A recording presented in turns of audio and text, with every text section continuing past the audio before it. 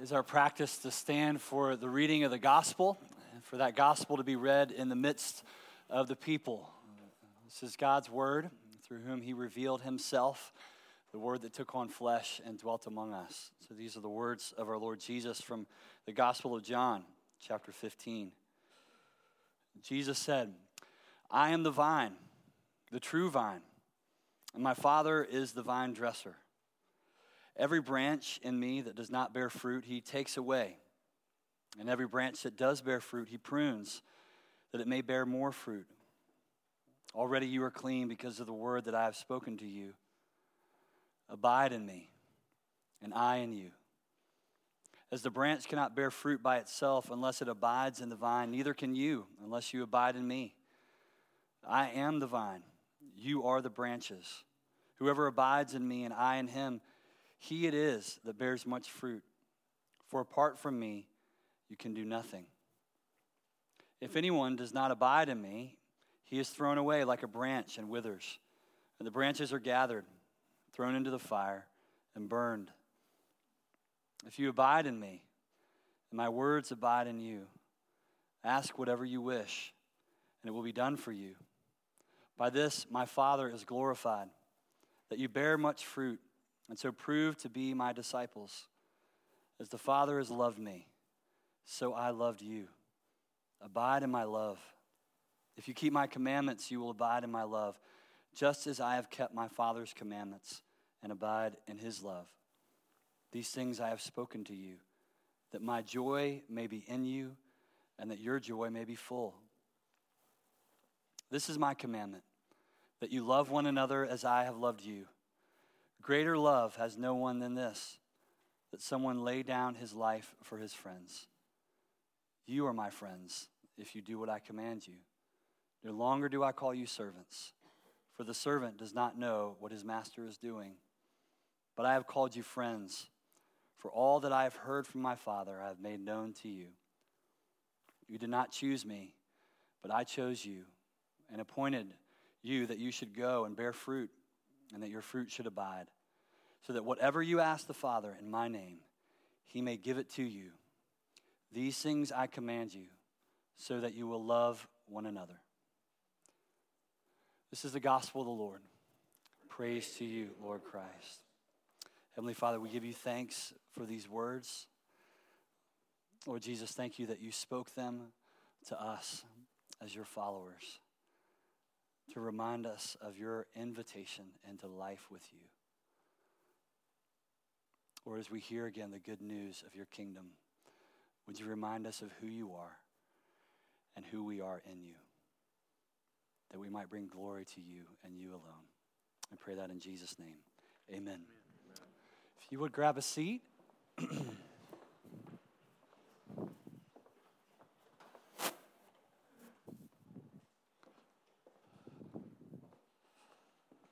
Well, again, good morning. This morning, we're going to do something a little bit different. We're going to pause on our series in Matthew, which is, I've just loved it. I hope you've been encouraged as we're going through, especially right now, the Sermon on the Mount. Hope you've been challenged too. I personally have been very challenged by Jesus' teaching.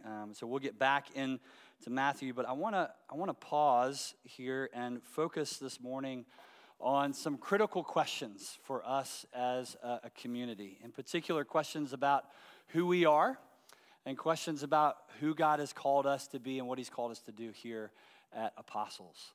And so I want to invite you, if you would, go ahead and grab a Bible or grab your Bible app and open up to Psalm 1. Psalm 1. This could be our starting point this morning. Psalm 1. So here at Apostles, we describe ourselves as a community following Jesus in Houston. And in that vision, there is an implied choice for all of us. That together, what we're saying is we are choosing to follow after this Jesus. And that choice is perhaps the most important choice that we will ever make in our entire lives. Our reading in Psalm 1 highlights the fact that life really is about this choice. and that ultimately it's a very straightforward choice. Despite all the complexities around it, it is a simple choice. And the choice is articulated in verse 6 of Psalm 1. And so I want you to look there with me. Psalm 6, or chapter 1, verse 6 says this: "For the Lord knows the way of the righteous, but the way of the wicked will perish." So you've got two choices: the way of the righteous and the way of the wicked. And Psalm 1 tells us that the righteous, on the one hand, they delight in the law. If you look at verse 2, they delight in the law, the Torah of the Lord God. And they meditate on it. They meditate on it day and night. Now, when we hear the law, we hear Torah, I think what immediately kind of comes to our minds is rules, right? Rules and regulations, that's the law. But I think a better translation of the law here, of Torah, would be teaching. It is the teaching of God that they meditate on day and night. In fact, I would say it's not just the teaching, it's actually everything that comes with the teaching. So when you encounter the word law in the scriptures, for example, you shouldn't just think of rules and regulations, certainly, or even just teaching. What you should think of is everything that comes with that in terms of God's call on his people and his plan for them and his relationship with them. Because that's how we encounter the law. So John Goldingay, who's an Old Testament scholar, he puts it this way. He says, the Torah, the law, it shapes people into a community that walk in Yahweh's way as decisively as any commands. So what he's saying is, in other words, this is about how you see all of life. The way of the righteous is about all of life. It's about a life that trusts God completely and totally. It follows God. That's the way of the righteous. Now, there's also, on this hand, the way of the wicked. The way of the wicked. So when we hear the word wicked, I think, at least I tend to think of bad people who do really bad things. That's the wicked. But here in the psalm, the psalmist actually doesn't define wicked that way. He's saying that there are only two choices, right? There's the way of the righteous and the way of the wicked on the other hand.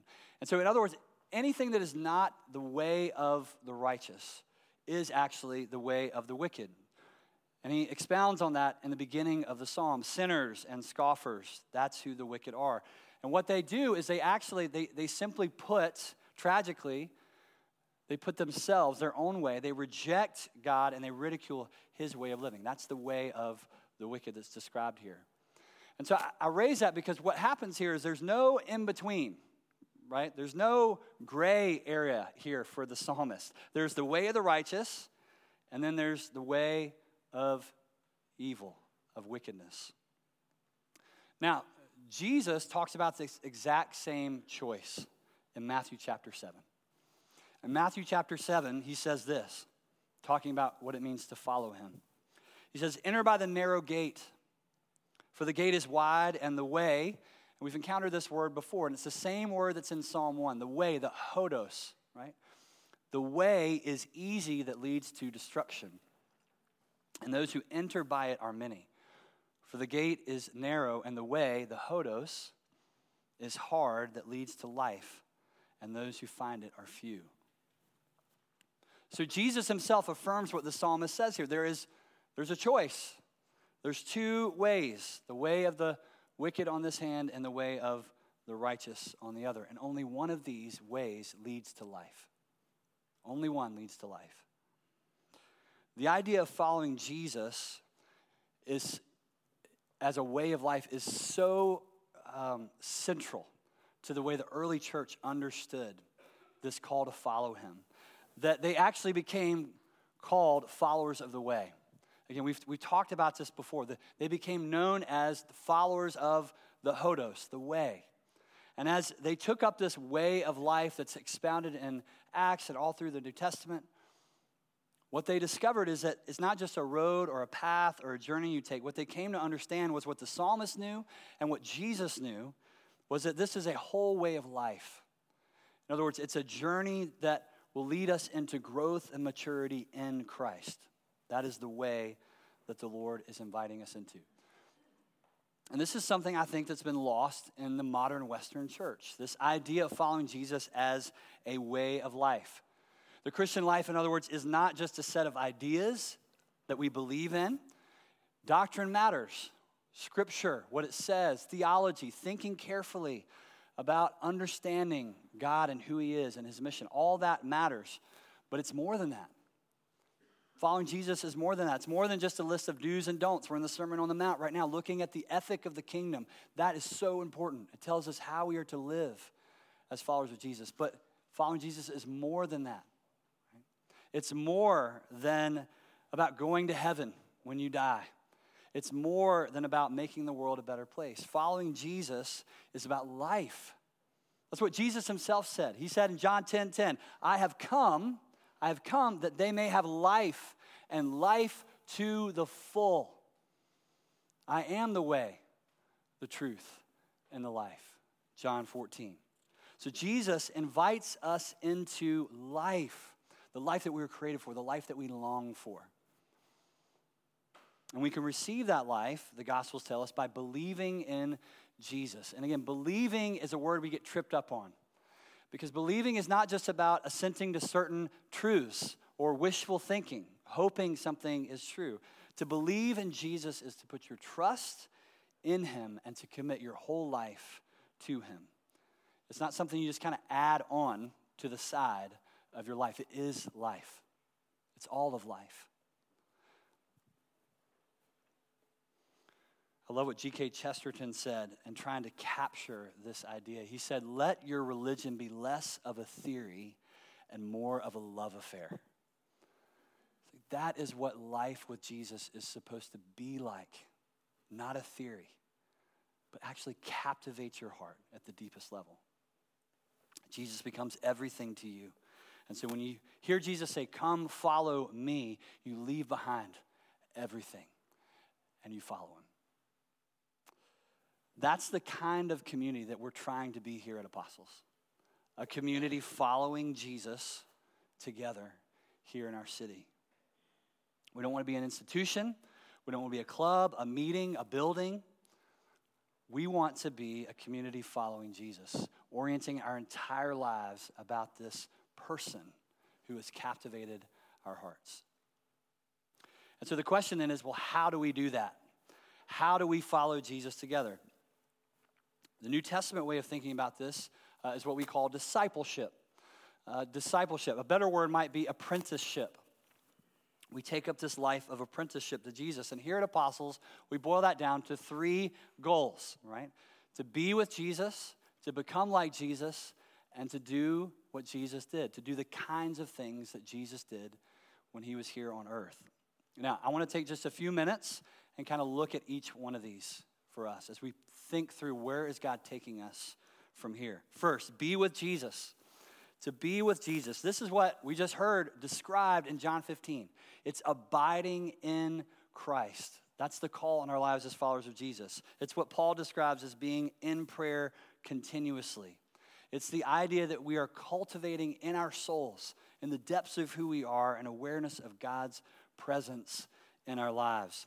I read the story of a guy named Frank Laubach this past year, and it struck me because he was really trying to take this practice seriously, of being aware of God's presence in his life. And so what he did was he took his wristwatch, and every time the second hand hit the 12, he would pause during his day, and he would say, thank you, Lord, that you are here with me. Now just get your head around that. Every time the second hand hits the 12, every minute, once a minute, every day. And he did that for months. That's extreme, but he's trying to cultivate, right, this awareness, this deep awareness that God is with me. I love what Dallas Willard said. He said, the compass needle of our life always should return to the true north, which is Jesus. That's who Jesus is to our lives. It's knowing that he's always with us. It's that beautiful prayer in our prayer book as we go to sleep that says, guide us waking and guard us sleeping. Knowing that every moment and every moment in between those moments, God is with us. His Holy Spirit is at work in us and around us. It's the belief, in other words, that this life that Jesus has offered us, that we can experience it. We can know life in Christ. So the first and most important step of a follower of Jesus is to be with Jesus. The greatest thing about following Jesus is Jesus. That's why last year we spent so much time about this time of year looking at this practice of silence and solitude, of just learning to be in the presence of Jesus. Not busy, but just be. To be still, to be quiet, to rest in his presence, to listen to him. I wonder, how is that going? It's hard. It's a difficult practice. But we need to be with Jesus. We need him to teach us how to be with him. Our lives can get so busy, even filled with good spiritual things and activities. But so often we're really uncomfortable with this idea of just being still and being with Jesus. We desperately need him. And we need the power of Jesus' promise in Matthew 28:20 to be real in our lives. You remember what he said? Lo, I am with you to the very end of the age. It's a promise that he's with us. So the first thing is to be with Jesus. Be with Jesus. The second one is to become like Jesus. We're all becoming like something. That's the way we're made as human beings. It's not a question of what or who will we follow, or if we'll follow Jesus. It's a matter of that we'll follow something or someone. We are wired that way. And so the question is, will we be intentional about following Jesus with our lives? Again, C.S. Lewis said in Mere Christianity, every time you make a choice, right? The psalmist, every time you make a choice, you are turning the central part of you, that part of you that chooses, into something a little different than it was before. And taking your life as a whole with all the innumerable choices, all your life long, you are slowly turning this central thing of who you are into a heavenly creature or a hellish creature. Either into a creature that's in harmony with God and with other creatures and with yourself, or in a state of war and hatred with God and with your fellow creatures and with yourself. Again, the way of the wicked or the way of the righteous. They're the only two options. To be the one kind of creature is heaven. Lewis says it's joy, it's peace, it's knowledge, it's power. The other is madness and horror and rage and impotence and eternal loneliness. Jesus said destruction. Each of us at each moment is progressing, he said, towards one way or the other. It's a sobering thought to think about your choices carrying that weight. But that's what Jesus said. We're all being shaped, in other words, by something. Our phones, our TVs, our habits, our rhythms, the people in our life, we are all being shaped by something. And the question is, will we be intentional about that something being Jesus Christ? I want to ask you this morning and throughout this year, just to ask this question of yourself. What kind of person am I becoming? What kind of person am I becoming?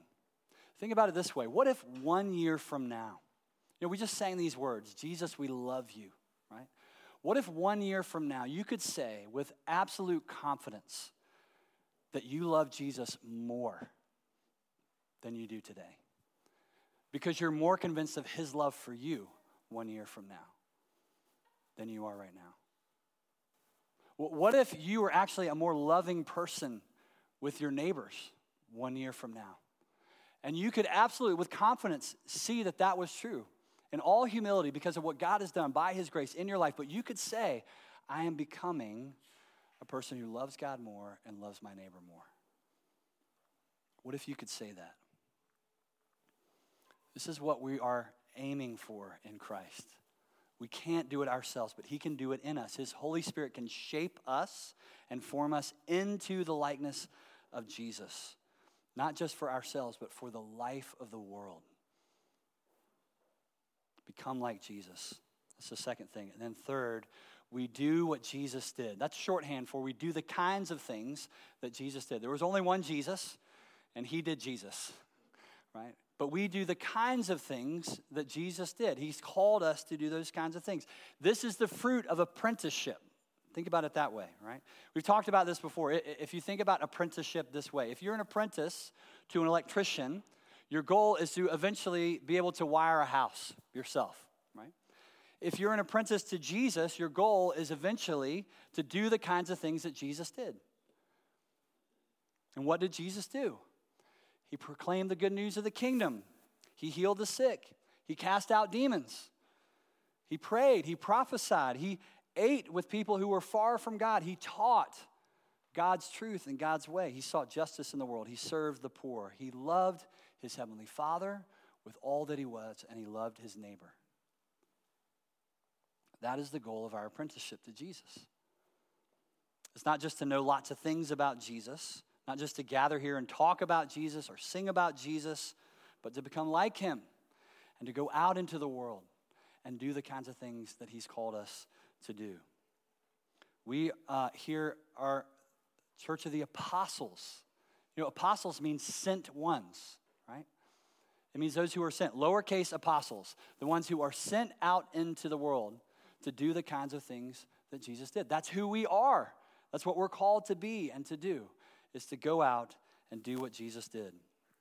So be with, become like, and do the kinds of things that Jesus did.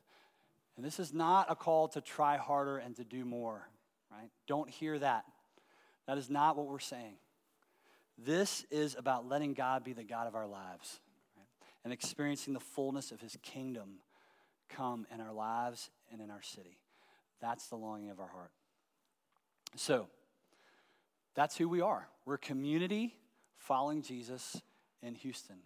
Our goals as apprentices of Jesus are to be with him, become like him, and do the kinds of things that he did.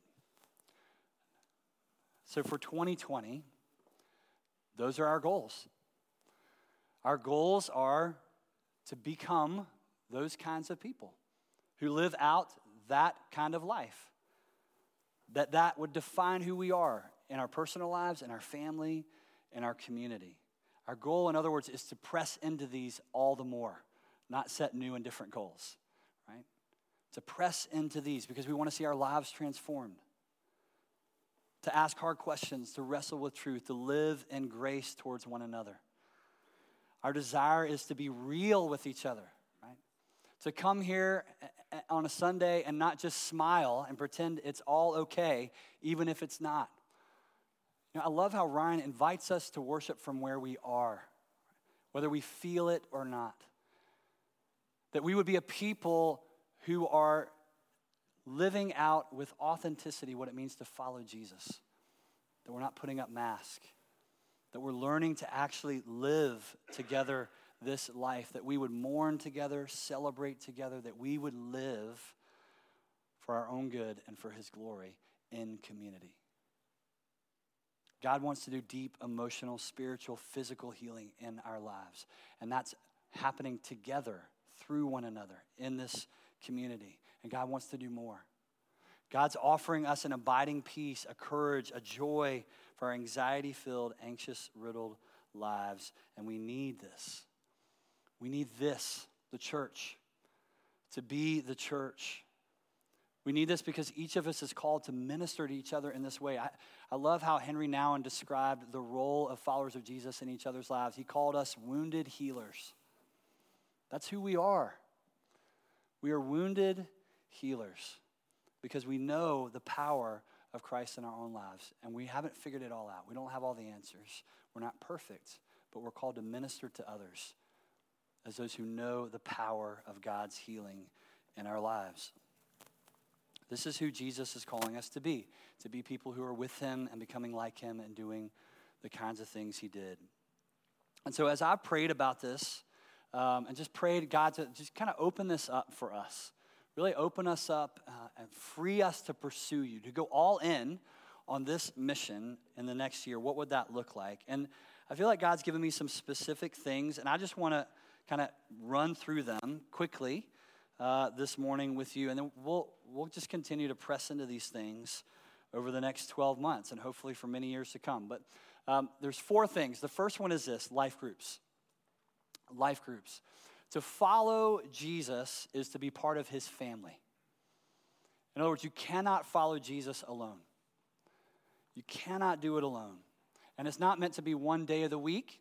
It's not even meant to be many activities during the week. It's actually meant to be lived out through the practices of Jesus in meaningful relationship with each other, where we're being intentional together about what is shaping us. And so we want to make our homes places where these practices are taken up. We want to make our homes places where we gather together to live this life out, where they become places of hospitality and mission. God has placed you exactly where you are. Do you realize that? God has put you exactly where you are, the street where you live, the apartment number you have. He has put you there. He has placed you there to be a witness to who he is, that others might see him and come to know him. He has put you there. He's put all of us exactly where we are to be a compelling witness of grace.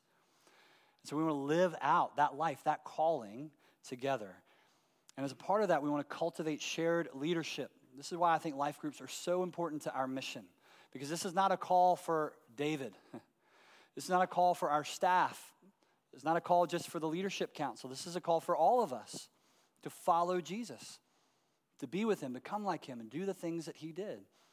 And we need each other to do it. You have specific gifts and abilities. You have a vision, a way of seeing. You have relationships that others in this room could never have. And God wants to use those in your life and for the sake of others. So life groups is a huge part of what God, I think, wants to do in the coming year. Second thing is, I think he wants to cultivate us as a community of prayer. A community of prayer. You know, Scripture and history both reveal this, that revivals, great moves of God, stirrings of God, always begin not with great leaders, not with extraordinary events.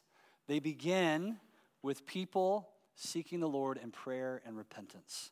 When people are humbled and they are moved to take up the practice of ordinary, faithful, daily prayer.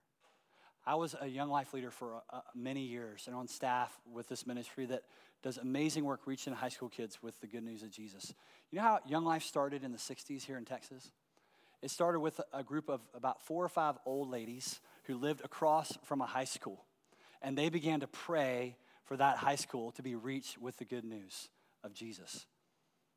It didn't begin with some great vision, right? It didn't begin with some big bang event. It began with people on their knees in their living room praying for God to move to reach the lost. I think if we're going to really step into this, that we are going to have to become a people of prayer. And we pray. We've seen God do great things through prayer, but there's so much more. And so I have a dream that when we call for prayer in our community, right, that the response would be overwhelming. Right? That if we say, hey, we're going to get together for prayer at this place and this time, man, Sunday morning would look like a low turnout.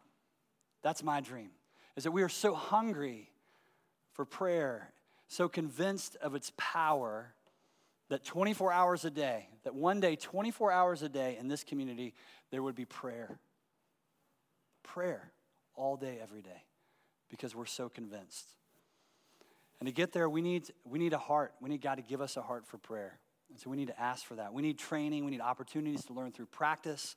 We need to create more space for regular corporate prayer and worship. We need to integrate prayer and worship across the ministries of the church. This isn't just about the prayer team. This is about all of us.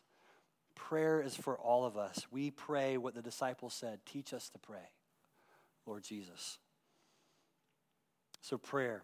Third thing is a love for the lost. Cultivate in us, Lord, a heart that loves Jesus so much that our heart breaks for the lost. For those that don't know him. For those that don't have life with him and in him, that our heart actually breaks for those people in our lives. That we would invite people to experience true Christ-centered community in our homes, in our life groups, and so they can encounter God and encounter the God they do not expect. So many people think they know who God and Jesus are in our culture right now. And the church has done a really bad job of showing who that Jesus is. And he's called us to live as faithful witnesses of who God really is. So we need to surprise people with the way that we follow Jesus. We're going to use tools like Alpha, the marriage course, any tool that we can find that will help us cultivate that heart for the lost and to share Christ with them.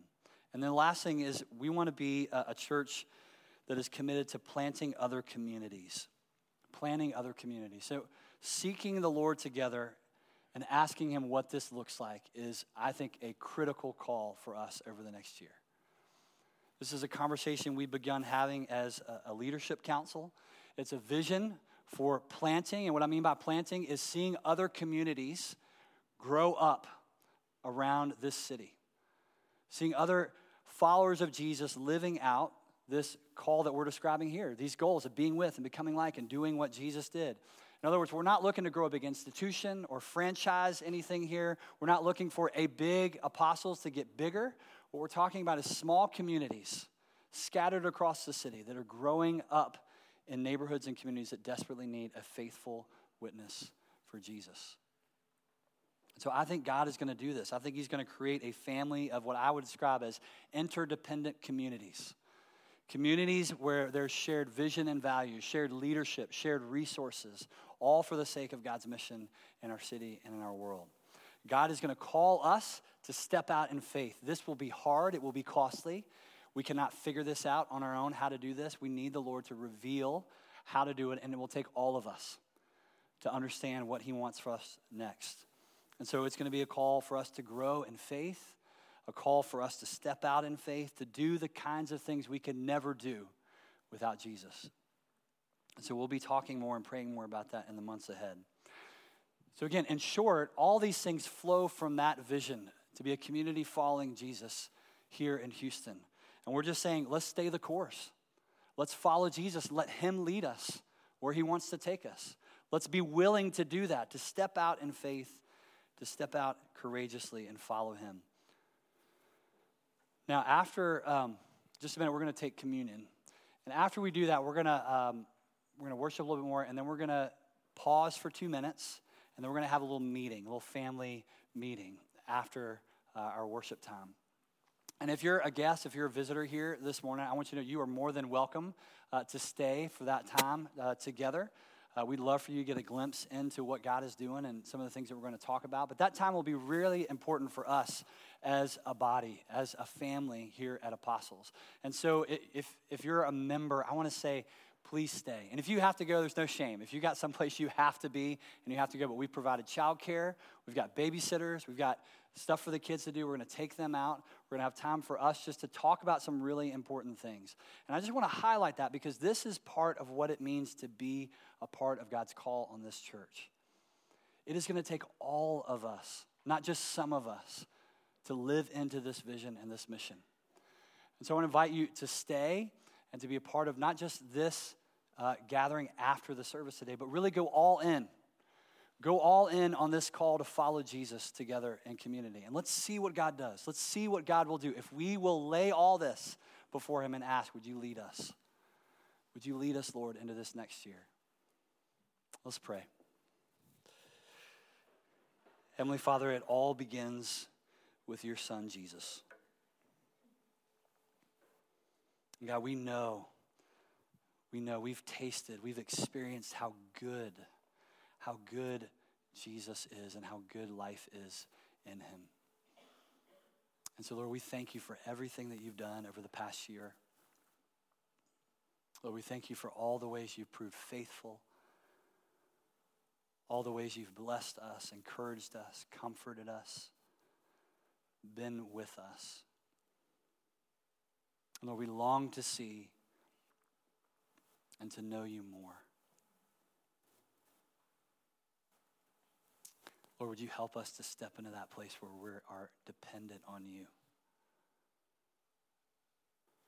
Help us to really rest in you and to be with you and to listen to you, that we know where to go and what to do as a community.